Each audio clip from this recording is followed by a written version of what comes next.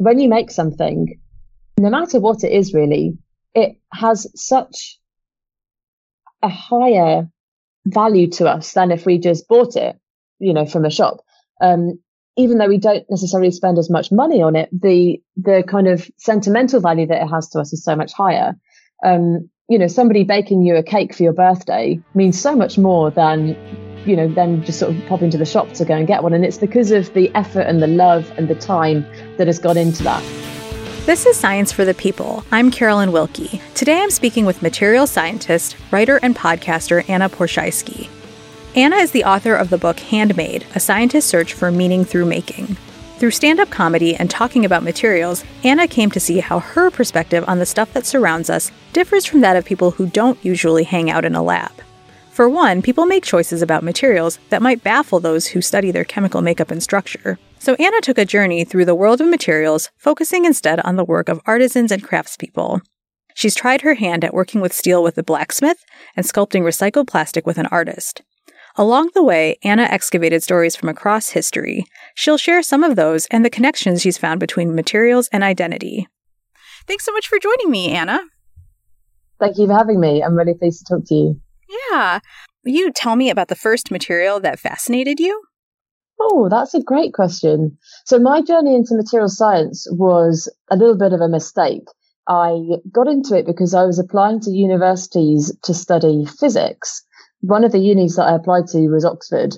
And in the year that I applied for physics, the Department of Materials was really low on applicants because it's not a subject that is very well publicized. There are only, I think, 7 universities in the UK that even offer it at undergraduate level.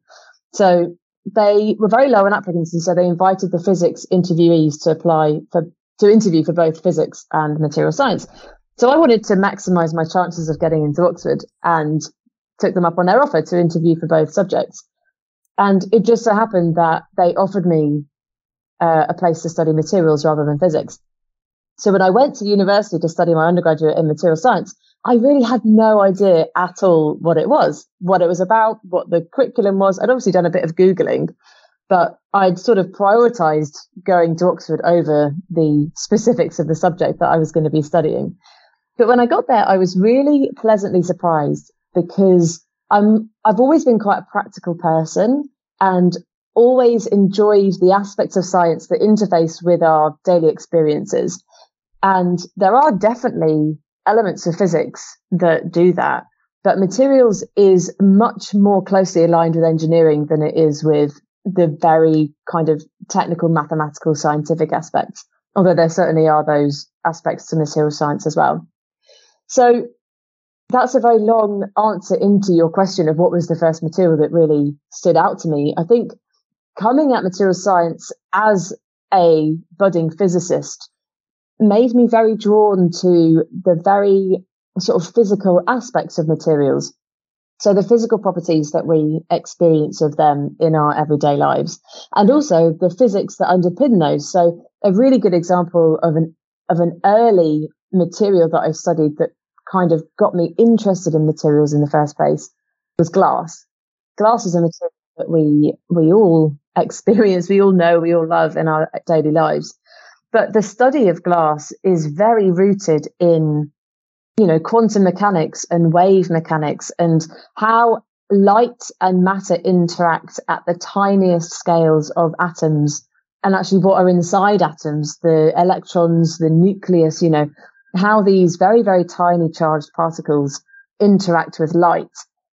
Understanding that physics tells us why glass is a transparent material, which is a very everyday property that we don't even tend to really put much thought into in our everyday lives. And so it was putting the mathematical physics and the kind of very hardcore quantum mechanics theory to these everyday lived experiences that really sort of it really drove home to me what material science is as a subject. It's applying the science to our everyday material world.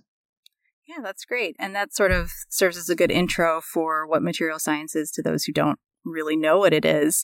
Do you remember what it was like to first think about glass from this different physics-y, materials science-y perspective? There were several kind of eureka moments for me.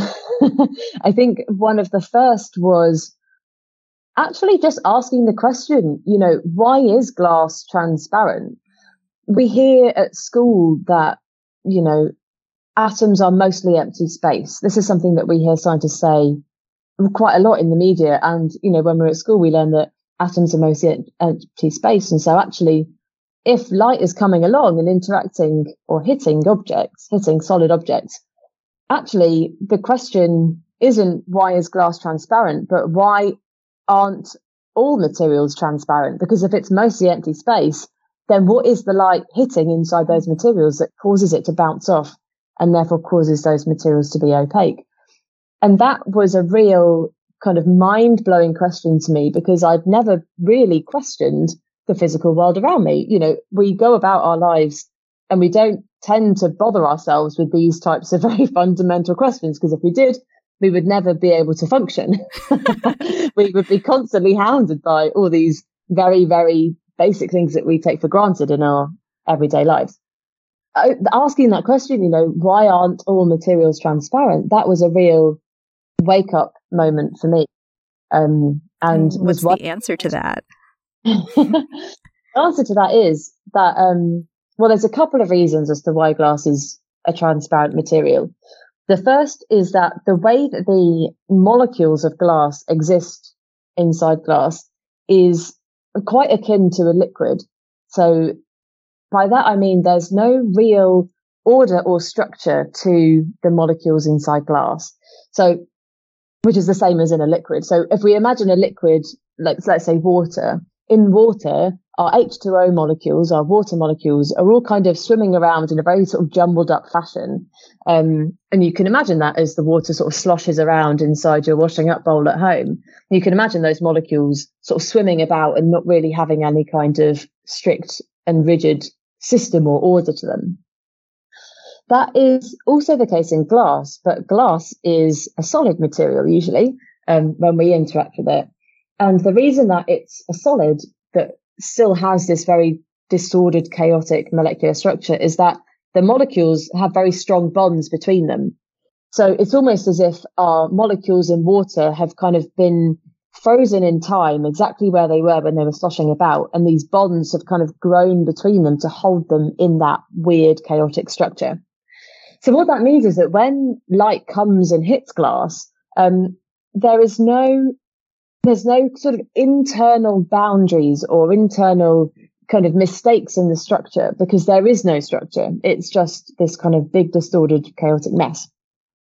Now, that's not the case for other materials. A material like copper or, a metal, these materials tend to be crystalline. We describe them as crystalline. And what that means at an atomic level, at the very smallest scales of how these materials are built, is that the atoms inside something like a metal are usually lined up in a very neat and ordered crystalline structure, which means that in 3 dimensions, they're in these beautiful rows and columns, a bit like sort of a grid almost, but in 3 dimensions. And at each point in that grid, you've got a molecule sitting there inside the material.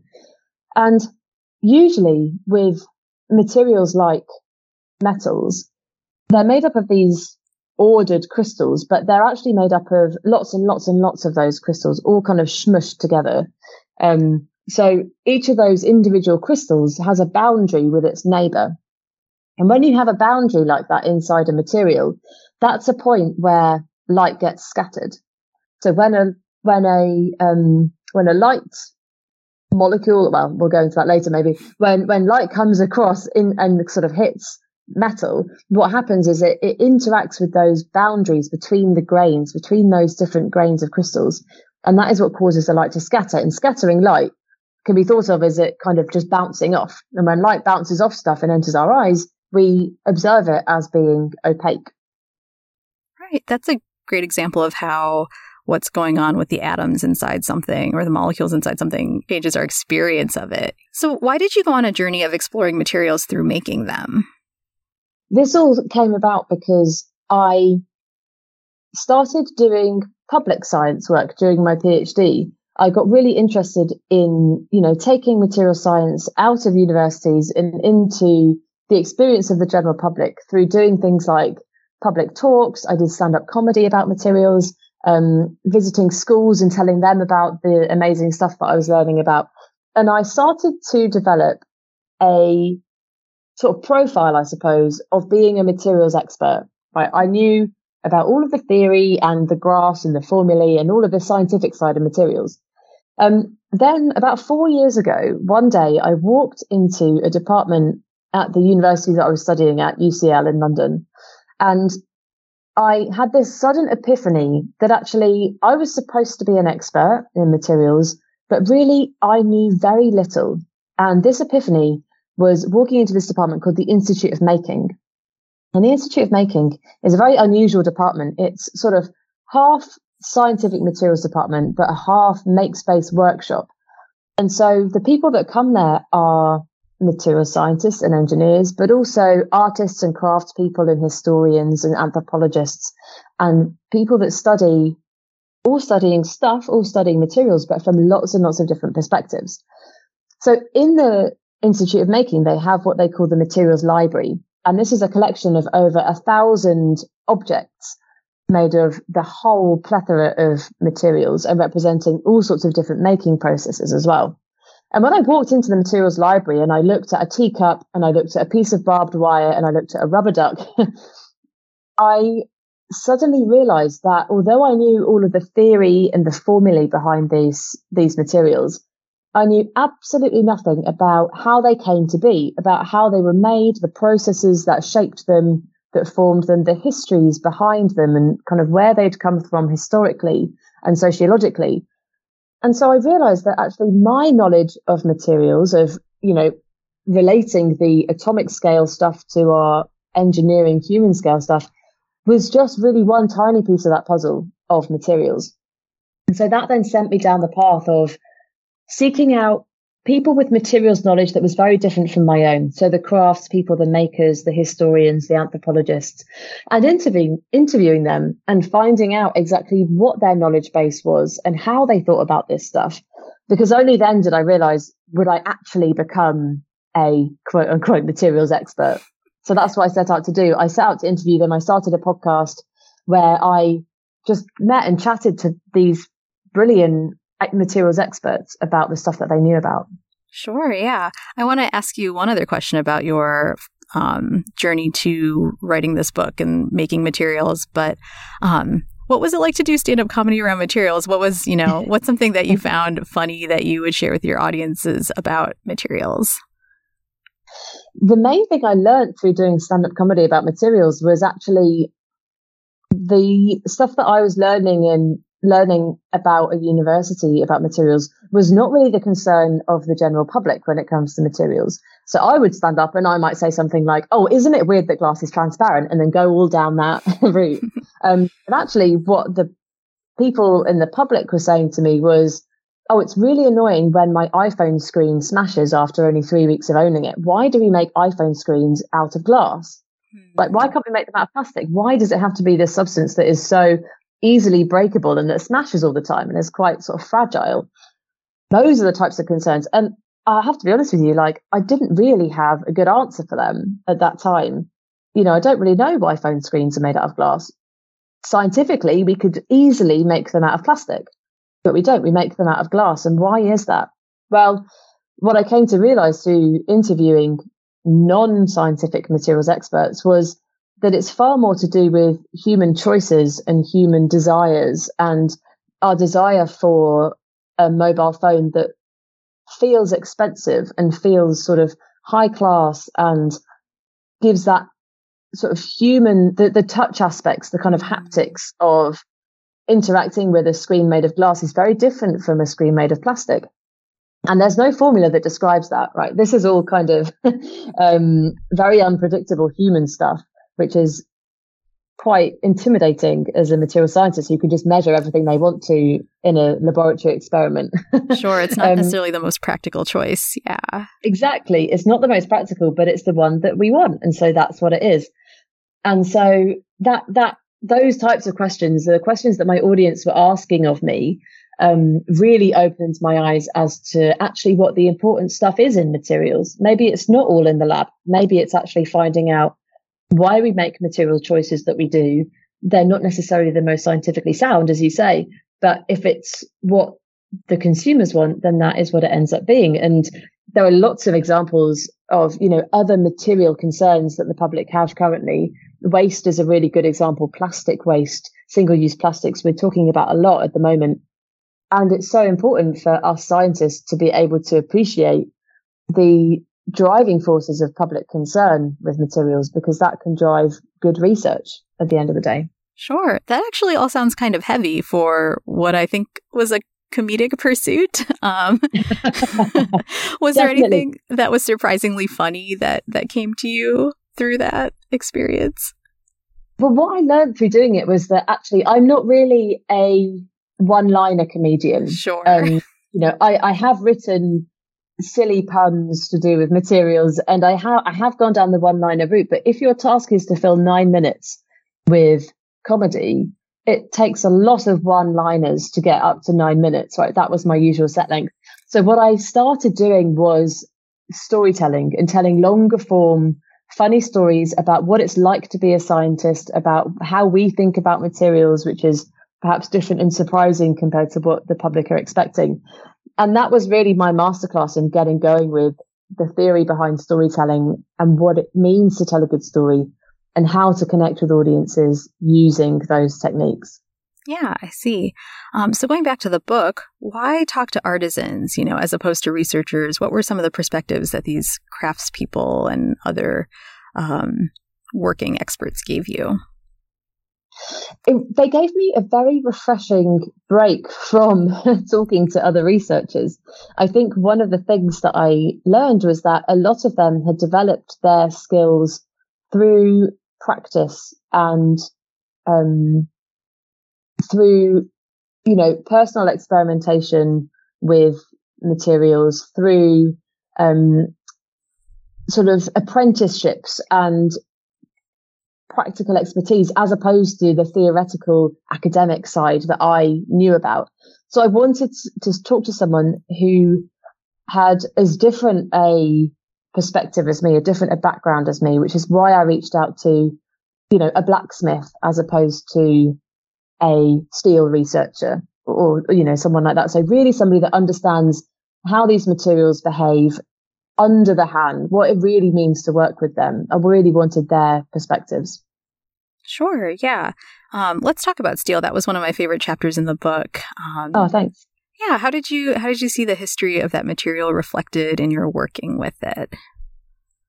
Steel was a really interesting one because my first exposure to steel was in a very extreme environment. When I was at uni, I had the amazing opportunity to be part of an engineering team attempting to break a land speed record on the Bonneville Salt Flats, sort of between Nevada and Utah out in the States. And it was a crazy single week long task of, can we break a land speed record using this, category of car that is designed to go very, very fast. But the engineering components themselves were all retrofitted into that vehicle. So we were constantly asking these engineering components to go way beyond what they were designed to do. And my exposure to steel there was all to do with basically things kept breaking. All the components in our engine kept breaking, as you might imagine. We were trying to make a 1 liter Kawasaki motorbike engine go above 300 miles an hour. This stuff is not really designed for those purposes. And so, yeah, things kept breaking. And one of the things that broke was components in the gearbox. Basically, the fourth gear kind of cog inside the gearbox got completely stripped of all of its little rigid teeth on the side of it. And there was some really interesting, sort of materially interesting, scientifically interesting fracture modes, kind of fracture patterns that happened when that steel broke. And it was the first time that I was able to really apply what I'd been learning theoretically during my undergraduate to a real life situation where something had physically broken, and could we work out why? And if we could work out why, then could we maybe stop it breaking in the future? But that experience on the salt flats of America was also a very kind of alienating one, because I was, 20 years old, long blonde hair, a woman, vegetarian, studying for a degree at Oxford in material science. And everyone else on the team was a middle-aged car mechanic from Glasgow up in Scotland. And it was a very odd team dynamic. And I felt conscious of how I looked to them and, how they were the practical hands-on people. And really, again, I knew nothing about how you would fix an engine. I just knew the theory of why steel could break. Mm-hmm. So it was a very uncomfortable, it felt to me very an uncomfortable team dynamic, as well as being a very macho environment. The Bonneville Salt Flats are a place where engineering teams from all over the world come for this week in August every year to try and break land speed records. But inevitably, it's mostly men. They're mostly, very practical hands-on people, which was not my comfort zone at all. So my first exposure to steel then was very macho, quite inhospitable to somebody like me at the time. And when I started writing the story of steel for the book, that's where I started, was my first exposure to it outside of my kind of academic comfort zone. And where it led me to was a blacksmith's workshop, ironically up in Glasgow, actually. But this time it was a very unmacho experience. I spoke to a blacksmith called Agnes Jones, who is about the same age as me. She's sort of late 20s, early 30s. And she's an artist blacksmith. So her work is to create beauty and art out of the material of steel. What kind of objects are those that Agnes So does? A lot of it is sculptural. She also does kind of gates and benches, so sort of stairwells. It's still kind of functional stuff, but the aim is aesthetics. And so she quite often does, her sculptural stuff is kind of she describes it as line drawing, but with steel. So it's sort of thin bars of steel that are bent in such a way as to produce an image. She's done a lot of sort of life drawings of kind of female nudes out of steel, out of lines of steel.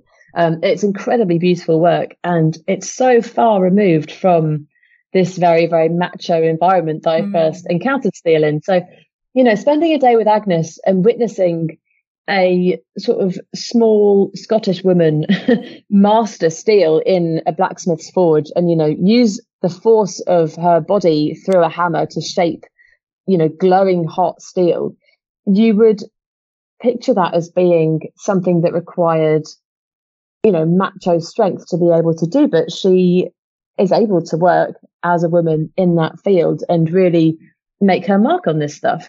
And I found that so inspiring, also coming from a relatively male-dominated field of science. Seeing a woman really thrive and make an impact in an area like that, it was just very kind of, humbling and inspiring to see. And so through Agnes, I really got a glimpse of this other sort of feminine side of steel. And then I started learning about all the other areas in which steel has been impacted by the work of women. During the Second World War in this country, when all of the men had kind of gone off, to kind of be in the army, to be in the armed forces, the women were the ones left working in the factories. So there's a city in the middle of the UK called Sheffield, and that is a real steel hub. It's where so much steel industry has been historically based. And during the Second World War, the women of Sheffield, they were the ones building the munitions and the shells, the bullets, everything that was required to be made out of steel. They were the ones making that stuff in the forge. And after the war, when the men came back from war and resumed their jobs in these factories, the women were kind of ousted from their work. They'd gained all of these practical hand skills. They could do blacksmithing, they could do the iron pouring, but they were suddenly no longer needed. And so their contribution was sort of forgotten and not really recognized until recently. Historians now are going back and kind of righting that wrong and actually making the work of these women much more celebrated, because it was a really vital part of the war effort in this country, was was thanks to these women of steel. Yeah. So we've talked a bit about glass. We've talked a bit about steel. Another material that I found interesting in the book is plastic, and one that is so large a part of our modern everyday lives. Would you mind telling me about your experience visiting the plastic working artist that you wrote about in your book? Yeah, so I was lucky enough to spend the afternoon with an artist called James Shaw, who works here in London. And he makes plastic sculptures, really. But what's fascinating about his work is firstly that he makes all of the sort of processing instruments himself. So when I went to visit him, he showed me this giant plastic extruder that he had built himself out of components. And you sort of put plastic in at one end, and it goes through this sort of heated screw where it gets hotter and more compressed. And it's then kind of extruded out of this, almost like a kind of sausage machine. It's extruded like out of this hot plastic? Yeah, exactly. Yeah. Hot plastic gets sort of squirted out the end into sort of a sausage-like shape. And he then creates sculptures and pieces out of that. But what was fascinating about his work as well was that he uses only recycled plastics as his raw materials. And not only are they recycled, but they're actually completely useless plastics. This is stuff that is rejected by recycling companies because it is in some way contaminated, either through kind of little particles of stones or, just actually through pigments. As consumers, we don't want our plastics to look like they're dirty or, we want kind of usually pure white packaging or completely transparent packaging to see that the food we're buying is definitely completely clean. And so any of these recycled plastics that have contamination of, different colored bottle tops or, like I say, these little kind of stones or other materials that are in that mix, that renders that entire ton of plastic waste completely useless to them. It's not financially worth it for them to go through and pick out the bits and contaminant. So James actually gets given this stuff by recycling companies for free because they just want him to take it off their hands. And so his work really sits at the point of upcycling waste recycled plastic and adding extra value back into this material, which, to be honest, is one of the most amazing materials that we've ever invented as human beings. It's at the time of its invention in the sort of early 20th century, it wasn't believed that that combination of material properties was possible. Extremely lightweight, but extremely cheap, extremely chemically resistant, rigid or flexible. It was kind of this really amazing wonder material that we never thought was possible before, was suddenly possible thanks to chemists and material scientists who'd invented it in the lab. And now we use plastic as almost a disposable commodity, don't we? It's so prevalent in our single-use packaging and single-use products. Now, I don't necessarily see that as a completely bad and evil thing. I know there are people out there that would like to see plastic abolished from the face of the earth, but unfortunately that isn't really practical for our sort of modern world. We do need plastics. They do have this incredible combination of material properties. Unfortunately, what's happened is that because they're able to be made so cheaply and because they are so useful, we have been able to make them so well and so cheaply that they are now basically rendered useless. So we're able to make objects that are designed to be used only once and then thrown away. And that's a really, really unsustainable and inefficient way of using materials, using, physical substances. So going back to what I said at the start about learning about the human side of materials, that's something that writing the book really opened my eyes to. Was like, it's all well and good me as a material scientist sitting here in my ivory tower saying that plastics are amazing, they're amazing materials properties, we should, continue celebrating and using them. But if we don't understand why we do want to use them and why it's important that we use them, but why it's also important that we understand why people don't like to see them in the seas and don't like to see so much waste piling up in our landfill sites, then we will never be able to have a sensible conversation about what the best thing to do is going forward from this point. Yeah. No, go on. I was going to ask what the next chapter of that story is, whether from a material scientist perspective or from a social scientist perspective. Yeah. What's being done at this intersection of waste, plastic, and materials properties? So I think we are all agreed that we need to be moving away from single-use plastics, right? We are all agreed that we need to be keeping materials in use for as long as possible. So getting away from single use is definitely unanimously agreed as a good thing to do. What's less clear is, firstly, how do we do that? And secondly, where does this stuff come from and where might it end up? Now, one of the real kind of success stories in this area that's been going on over the last couple of years is the pressure on the producers of these products to take more responsibility in terms of where their materials are coming from, how the consumers are using them, and then where they end up at the end of the useful life. And now there's a huge pressure in the UK called the right to repair. I'm sure it's over in the States as well. And this is the idea that consumers have the right to be able to repair the objects that come into their care. We see so often that, well, a phone is a really good example. Our phones are actually really only designed to last for the length of a phone contract and maybe a little bit after before, the things start getting cracked and it starts running too slow and the software doesn't work as well as it should. And so then we upgrade and all those materials then go into waste or are attempted to be recycled. And we as consumers are now saying, actually, that's not good enough. The number of components in that object are not reflected in how long the device is designed to be used for. And actually what we want is to be able to repair it. So if it's just the camera that's broken, why can't we just be able to repair that part of that object and continue using the rest of the components? So it's about elongating the lifetime of these objects that are in our care.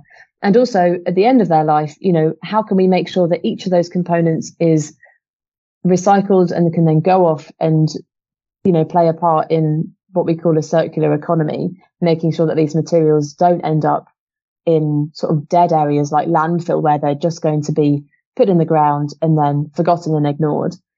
And there's really positive pushes now by consumers on producers to give us this right to repair and to let us get our, home toolkit out and open up our toaster or open up our phone or laptop and start repairing this stuff rather than just giving it to us as this kind of black box that we don't understand how it works and so don't have any empowerment really to repair it when it goes wrong. I think I see that as a really positive move.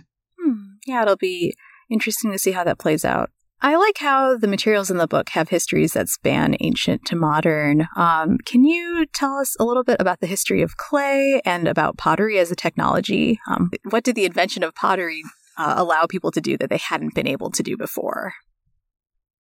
Yeah, so clay is such a fascinating material. If you go to any museum around the world, you'll almost certainly see clay that is, hundreds, if not thousands of years old, right? This is one of our oldest friends. And the reason that we've been using it for so long is that, firstly, it's very widely available in basically anywhere where there is earth. You can dig out some clay. And secondly, it has really useful materials properties, specifically the ability to be able to withstand heat. And, even from our most ancient roots, we have always wanted to kind of heat up our food for all sorts of health reasons. It's beneficial to do that. And so to be able to have vessels that can contain hot food and drinks has always been, really, really useful to us. So the craft of turning clay from the ground into ceramic material through the process of shaping and then firing is a really, really ancient one. And we still, celebrate clay and ceramics for that purpose today. I start every single day with a nice hot cup of tea in a ceramic mug. I'm sure many of us do the same, be it coffee or tea, or hot chocolate even. And we don't think about it. We don't think about the fact that when we hold our hands around a mug of hot drink, that our hands are just a couple of millimeters away from really scalding hot liquid. Unless you happen to pour that liquid down you and burn yourself. We don't really appreciate the amazing thermally insulating properties that clay provides us. And this is a technology, as I say, that we've had for sort of thousands of years. But this thermally insulating property of clay has also been used by very high-tech engineers as well. So one of the opportunities that I got during my PhD was to go and work at the NASA Kennedy Space Center down in Florida. And the labs that I was working in were sort of hired out by the company that I was working for here in the UK at the time. We had a little kind of US-based lab as well. And I was working on clays actually as well for their kind of absorbing properties, and trying to make sort of filters, gas filters, for my experiments. But while I was there, I went to the sort of NASA Kennedy Visitor Center, the bit that you can go to as a tourist. And as part of that, they have the Atlantis Space Shuttle exhibition, which is where they have the actual space shuttle Atlantis kind of displayed in this huge warehouse. And you can go around and learn about all the different materials in it. You can see inside, learn about the spacesuits and, all the good kind of NASA stuff that we all want to know about. But the thing that really stuck with me was what was on the outside of these space shuttles. So as you walk the length of the space shuttle, you can see these kind of scorch marks on the underside, which is testament to the extreme heat of re-entry that these space shuttles had to withstand as they brought their astronauts safely home through the Earth's atmosphere from outer space. And the challenge that the engineers faced when they were trying to think of how can we get our astronauts back down safely was that when you re-enter the Earth's atmosphere, your vessel, whatever you're in, your spacecraft, will heat up to over 1,000 degrees Celsius, well over 1,000 degrees Fahrenheit. It's extremely hot to do this. We see shooting stars. That's when, rocks and stuff fall through the Earth's atmosphere. Rocks will break up and burn doing this. So the question is, how do we engineer something that won't break up and burn, that is more kind of hardy than a space rock to keep our astronauts safe? And the engineers at NASA turned to the ancient material of clay and of ceramics, because this is a fantastically, as I say, insulating material. What they did was they engineered a silica-based ceramic, which is similar material to glass, and they made a composite out of it. So they had this sort of glass or ceramic tile that had very, very fine fibers of silica inside it. And what that gave them was a really effective way of shielding heat. Now, these tiles were only about 4 inches or so across, a really, really narrow distance. But the ceramic engineering that they were able to do on it meant that the outside of that tile was over 1,000 degrees Fahrenheit, but the inside was about, I'd have to check this. It was cold enough anyway that the astronauts didn't burn up. Wow, so it left them comfortable enough that the aluminium shell underneath those tiles of the spacecraft was completely unaffected and could safely bring the astronauts back down to Earth. And so, from the ancient to the hyper high tech, this material of ceramic has been able to serve us as humans for thousands and thousands of years. And I'm very confident that it will continue to do so well into the future. Yeah, no kidding. So in writing this book, did you see ways that the different histories of materials intersected with each other? Yeah, all the time. And learning how materials traveled around the world throughout our history was something that was really fascinating. In the Western education that I've had, you would be forgiven for thinking that, the Victorians in London basically invented all of the technology that we've ever had, right? At least that's the education system here. We learned that the Victorians invented steel, they built the railways, all of this stuff. And it's very, very Western centric. Well, actually, when you go back and look at it, that is kind of the only point in history when the Europeans have really been ahead in technology at all. In ancient history, actually, Chinese technologies have been, massively pioneering. The Chinese invented paper. That was one of their kind of big exports. Also ceramics, of course. China pottery was totally their major technological export for hundreds and hundreds of years. And so observing this kind of decentralized technological evolution was really interesting and eye-opening. And one of the things that I really tried to do in the book was to get away from this very Eurocentric narrative of, we invented science, we invented maths, we invented history, because it's just not true. There were so many other brilliant and valuable contributions to this history of materials.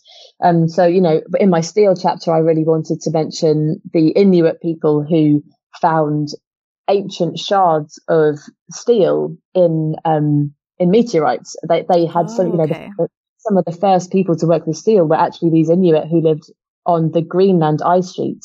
They found this stuff and they worked with it and they developed processes to, use this steel. What did they make out of it?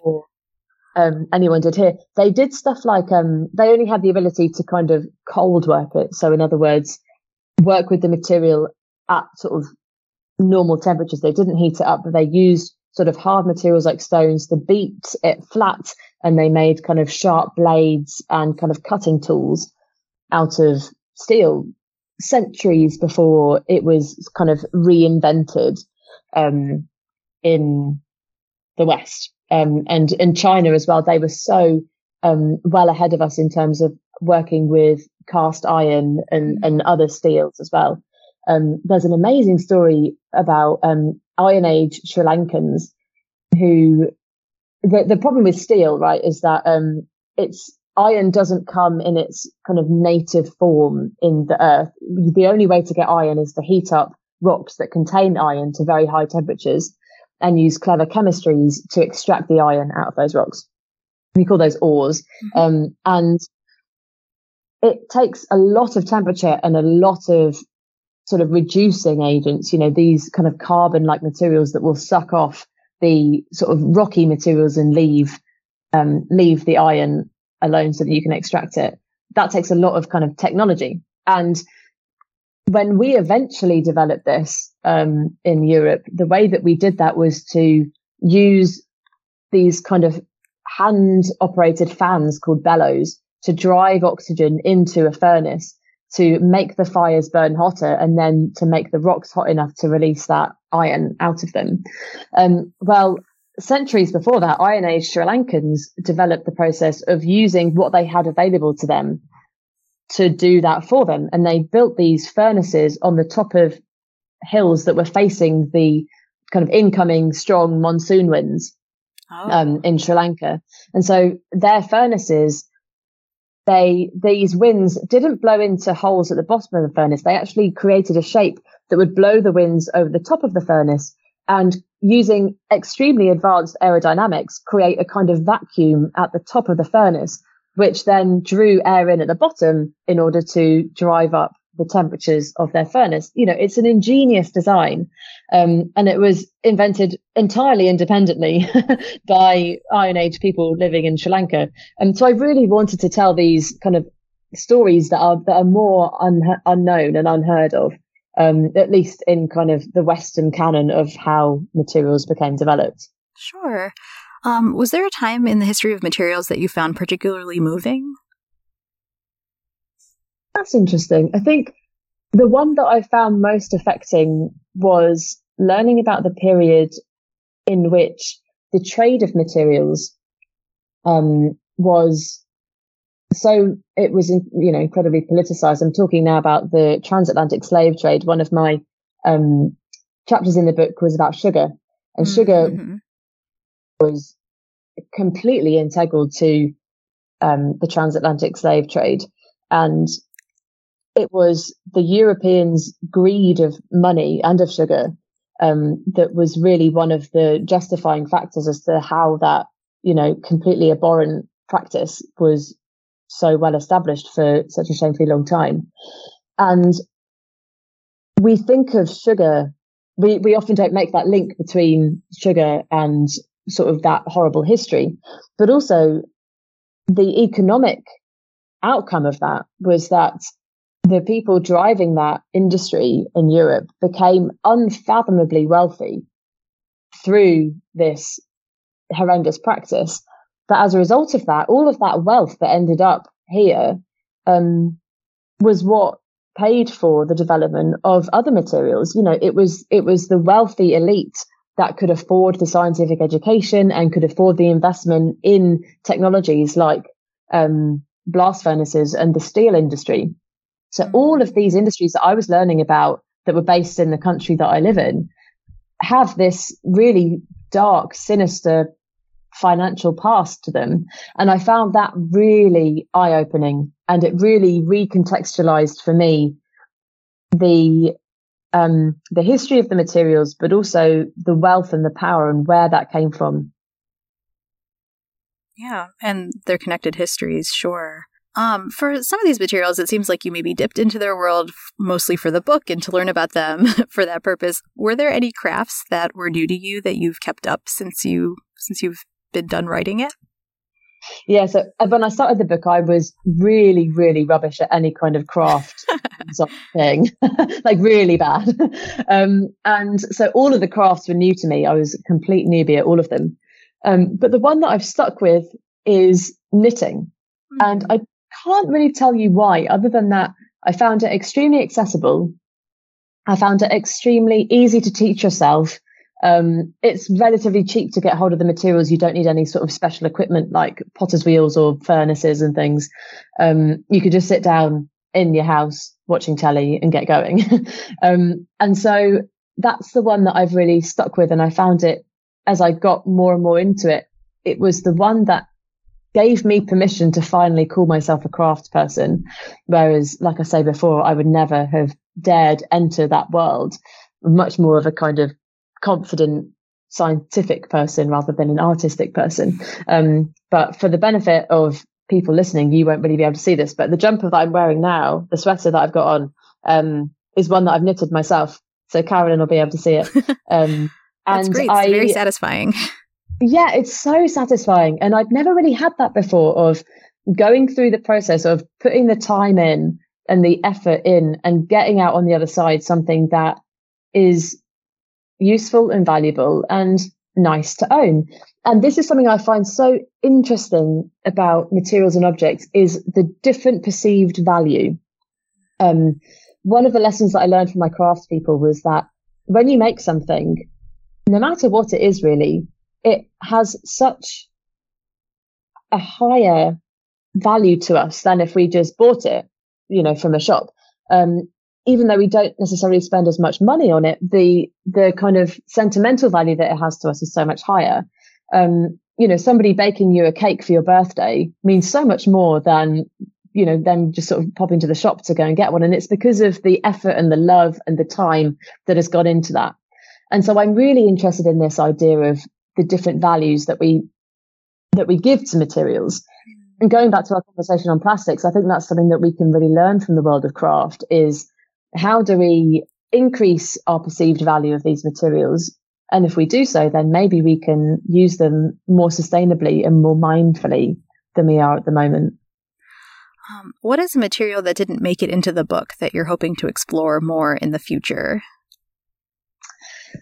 One that I wasn't able to write about was, weirdly, human hair. Oh, okay. Yeah, it's a little bit left field, but a lot of the themes of the book, as listeners can probably get by now, is kind of intersections of materials and identity. And I think human hair is an amazing material in the sense that we pin so much of our identity on it during the time that it's on our heads. And then when it's cut off our heads, it gains this almost grotesque, quite disgusting quality. Like if you find a human hair in your meal at a restaurant, you'll probably send it back and try and get a refund. It has these, and the idea of human hair at a hairdresser's, all on the floor getting swept up into a great big pile, we find that quite repulsive. And that switch from being, from the personal to the repulsive, I find really, really fascinating. So I would have loved to have explored the intersections between identity and hair and what that means to certain groups and certain individuals, and also its significance to us as people and what it means to us, and materially how interesting and useful it can be. At the moment, human hair is used in all sorts of areas. We use it to make everything from kind of wigs to hair pieces to big sacks that we fill with human hair to deal with oil spills in the sea. We use hair to make giant bags? Yeah. So when you have an oil spill at sea, one of the best materials you can use to soak it up is human hair. So they quite often will use that to deal with these spills because it is so absorbent of oil. I had no idea. It's a really, really it sits at that really sweet spot that I'm interested in between kind of culture, identity, and materials and making. So I wish that I could have done that. The reason I didn't include it is because it's quite materially similar to wool, and I really wanted to do wool to feature the knitting crafts and the felting crafts and all of that side. But if I'd have been given 11 material chapters rather than 10, I would have definitely done human hair. So watch this space. I'll do something with it in the future. That's great. I think that's a good place to stop. So thanks so much for talking with me today, Anna. Thank you for having me. If you'd like to learn more about Anna and her book, we've linked to her website at scienceforthepeople.ca. And if you're itching to hear more about materials, check out Anna's podcast, also called Handmade. We've linked to that as well. On our page, you'll find links to Twitter, Facebook, and iTunes where you can listen to past episodes, subscribe to the show, or leave a review. Our podcasting crew is made up of volunteers, so you can support us and the show by donating through our Patreon page. Thanks for listening, and we'll see you soon on Science for the People. Science for the People is listener-supported. You can find us on Patreon, where you can support us with monthly donations in any amount. Your support keeps us afloat and able to keep making great new episodes, and we thank you for it. The show is produced by Rochelle Saunders and edited by Ryan Bromsgrove. We get help with special projects from K.O. Myers. Our theme song was written and recorded by Fractal Pattern, and its title is Binary Consequence. The show is hosted by Bethany Brookshire, Anika Hazra, Marian Kilgour, and me, Rochelle Saunders.